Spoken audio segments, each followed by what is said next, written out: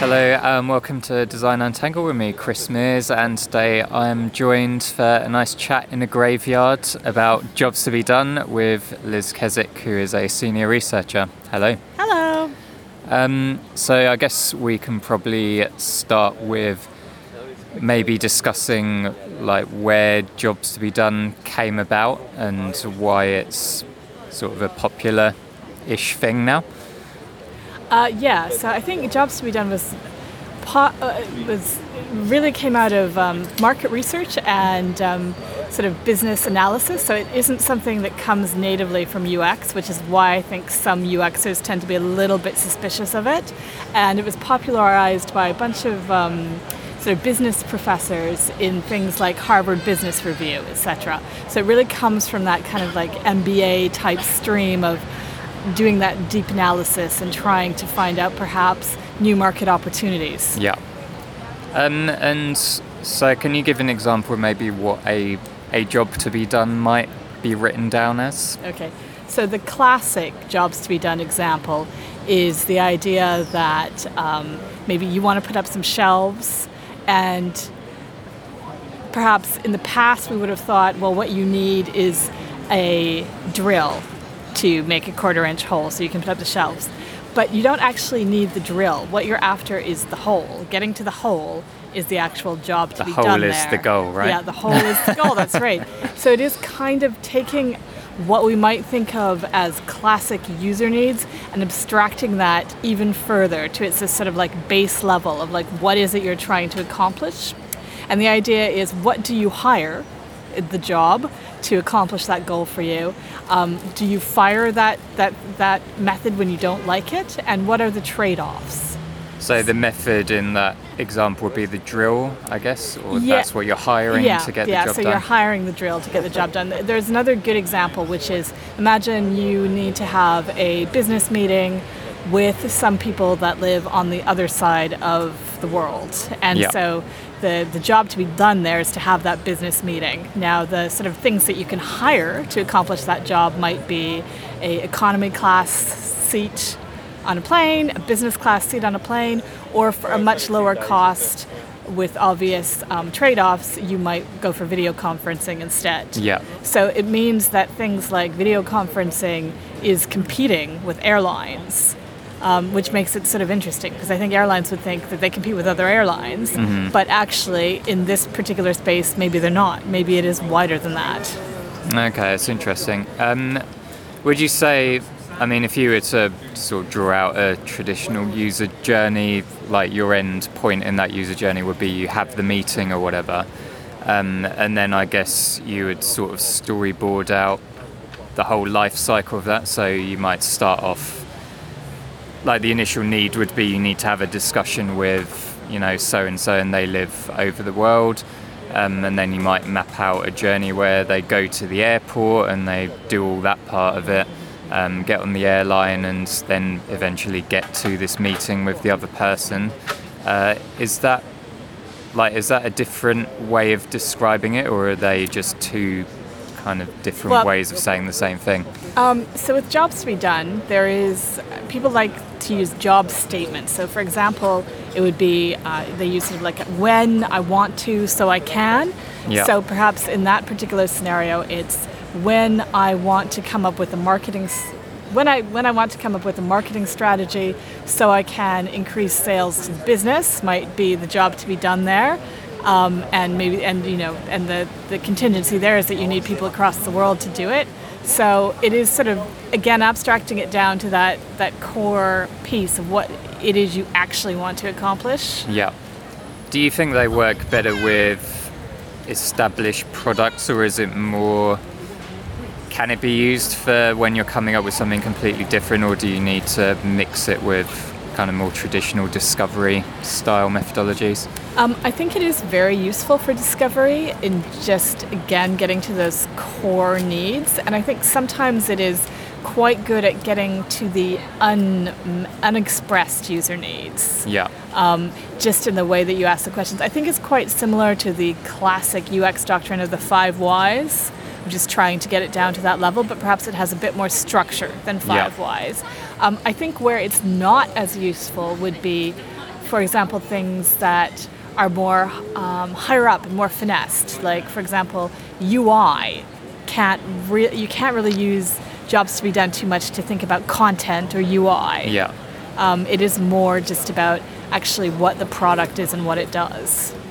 Could the content potentially be one of the things you're hiring to get to an end goal? Yeah, sure. If you were thinking about it maybe in the context of maybe training or education, etc., maybe it relates to that. But as far as, say, maybe, I don't know, marketing copy or brand copy, perhaps jobs to be done isn't quite what you'd want to use for that, or you wouldn't want to use just jobs to be done. I think one of the important things to remember about jobs to be done is it is part of a UX toolkit. It isn't necessarily something that always has to live on its own. Yeah. It works quite well with, different personas can have perhaps different jobs to be done, for example. It works quite well with user needs, with contextual analysis, etc. Yeah. I think jobs to be done on its own is quite a powerful piece of analysis, but it's something that maybe you don't want to use all the time or to just rely on. Yeah, I think, well, I've heard it said that it's useful when you've got just a really diverse kind of user base, where if you were to create personas, you'd probably be doing it for the next 20 years because there's just so many variations. Yeah, absolutely. That's what it's really good for, is just thinking about your customers maybe, and if you have like the diversity of customers, just breaking it down to like, okay, well, these customers might be very different in person. Maybe we can't create personas for all of them, but we can understand what the core jobs at the heart of their experience are. Yeah, I suppose there's a risk with that as well, because I've seen in plenty of organizations, they just say, our product is designed for anyone without really thinking that through. So I suppose just a word of caution that you shouldn't take that at face value and just say, oh yeah, this product is for everyone, let's just do jobs to be done, because we can't do our proper kind of user segmentation. But that's not always the case. Sure. I think that, with every methodology, abstracting from the user, from the customer is always the risk. And I think jobs to be done, again, it works quite well when you perhaps do have those customer voices from maybe CS or whatever, sort of backing up that these are the things that need to be done, and some examples of, quotes and examples. And as usual, the more you can get sort of verbatims and videos of what your customers are up to, the better. Yeah, there's maybe an argument that the language of jobs to be done works quite well with more senior stakeholders who are maybe a bit more business focused and less user focused, because you can kind of elaborate as to what are the key things that this product needs to do, as opposed to having say to them, these are the things the user needs to do, which maybe doesn't land quite as well all the time. Yeah, absolutely. And I think because of how it's, the history that it has, and also the fact that with the jobs you can actually start to think about what other methods compete for this particular job, and how can we drive value out of this job, and perhaps there's a job that is like particularly unmet by your customers or by potential customers. It gives you an idea of where you can go as far as delivering a product and getting sales up. Yeah, for sure. Are there any other sort of risks you see with it?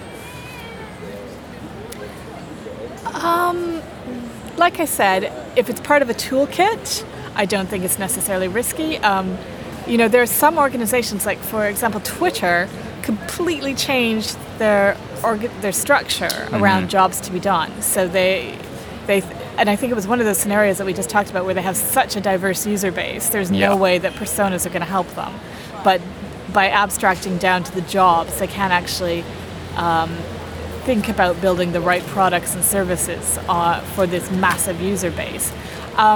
And they have actually, completely restructured the team around jobs to be done. And I guess, to me, that is a risk, but also an opportunity. Yeah. So I guess it just depends on how far you want to take it. Yeah, I wonder how well it would work in something like government, where the stakes are a lot higher, I suppose, for some of the interactions. Like, for example, if you're trying to claim some sort of benefit so that you can eat that night or whatever, I wonder, would jobs to be done work okay in that sense, in that I suppose you're hiring whatever the service would be online to to get yourself fed, or in that scenario, is it better to stick to user needs where, you really have to take into account a lot more of the sort of well-being of the person using that service and stuff like that? I don't know if I know the answer to that, but an interesting one to ponder. Yeah, I'd certainly say that Jobs to be Done is not a replacement for empathy, especially from the UX research point of view, which again is why I think it pairs quite nicely with personas sometimes, or at least having some example customers, having some customer feedback to back it up. And it's much stronger that way too, because you have that sort of business analysis side of the Jobs to be Done, but you also have the customer involved. Mm-hmm. Does it take a similar amount of time to break down your research into a Jobs to be Done, or is it quicker process, slower process? Is it just a different way of kind of analysing the same data and getting a different output? So the process that I've been using is an interesting combination of qualitative and quantitative, where we've been doing these big customer interviews to sort of break down the jobs and essentially using something similar to the 5 whys, and then surveying a wider customer base to see these particular jobs, how important are they, and how satisfied do you feel with those jobs. So that's another thing that I really like about it, is that if you are doing a big Jobs to be Done project, using qual and quant works well. I'm not entirely sure I answered your question there with this, but that's all right. That's what this podcast is all about, leaving more questions open than answers. Well, I think that's kind of all I had from a sort of bare bones, what is Jobs to be Done, how do you use it? Are there any other kind of takeaways you've got that you think might be useful for people? Again, I just think just to think about your products and services in terms of Jobs to be Done is really interesting. I think it would just be interesting to spend some time just doing a workshop and sort of thinking about what are the jobs that our customers want to accomplish. Let's take the customers' perhaps needs, motivations, etc. out of it and just break it down to those essential jobs.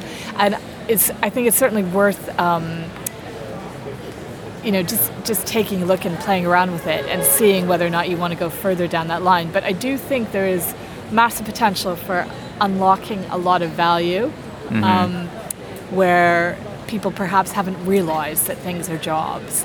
And the entire sort of idea of hiring and firing is interesting as well. And or sort of considering the trade-offs.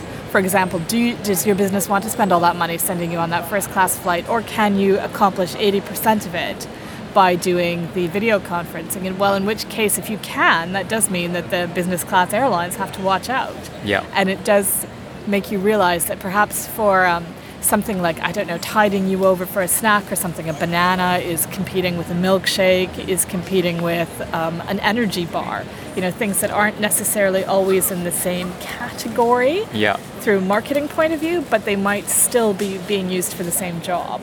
Yeah, so that's something I was going to ask actually. Do the user needs can change over time depending how your product develops, or any other number of factors? Do the jobs that people want to do with your product, do they tend to change often, do you think, or are they always kind of the same? So that is one of the interesting things about the Jobs to be Done, is the idea is that jobs don't change. The things you might hire or fire to do the jobs might change, but the jobs themselves don't change. So you still need to talk to your colleagues and figure out the marketing strategy.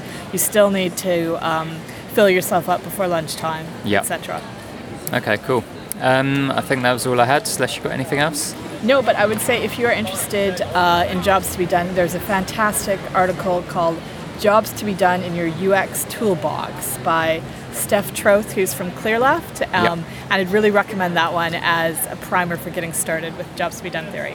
Okay, cool. Well, thanks for joining us. As usual, if you've got any questions, you can ask on the uxmentor.me Slack, and we will see you next time. Bye. Cheers. Search and subscribe to Design Untangled using your favourite podcast app and leave us a review. Follow us on the web at designuntangled.co.uk or on Twitter at designuntangled. Become a better designer with online mentoring at uxmentor.me.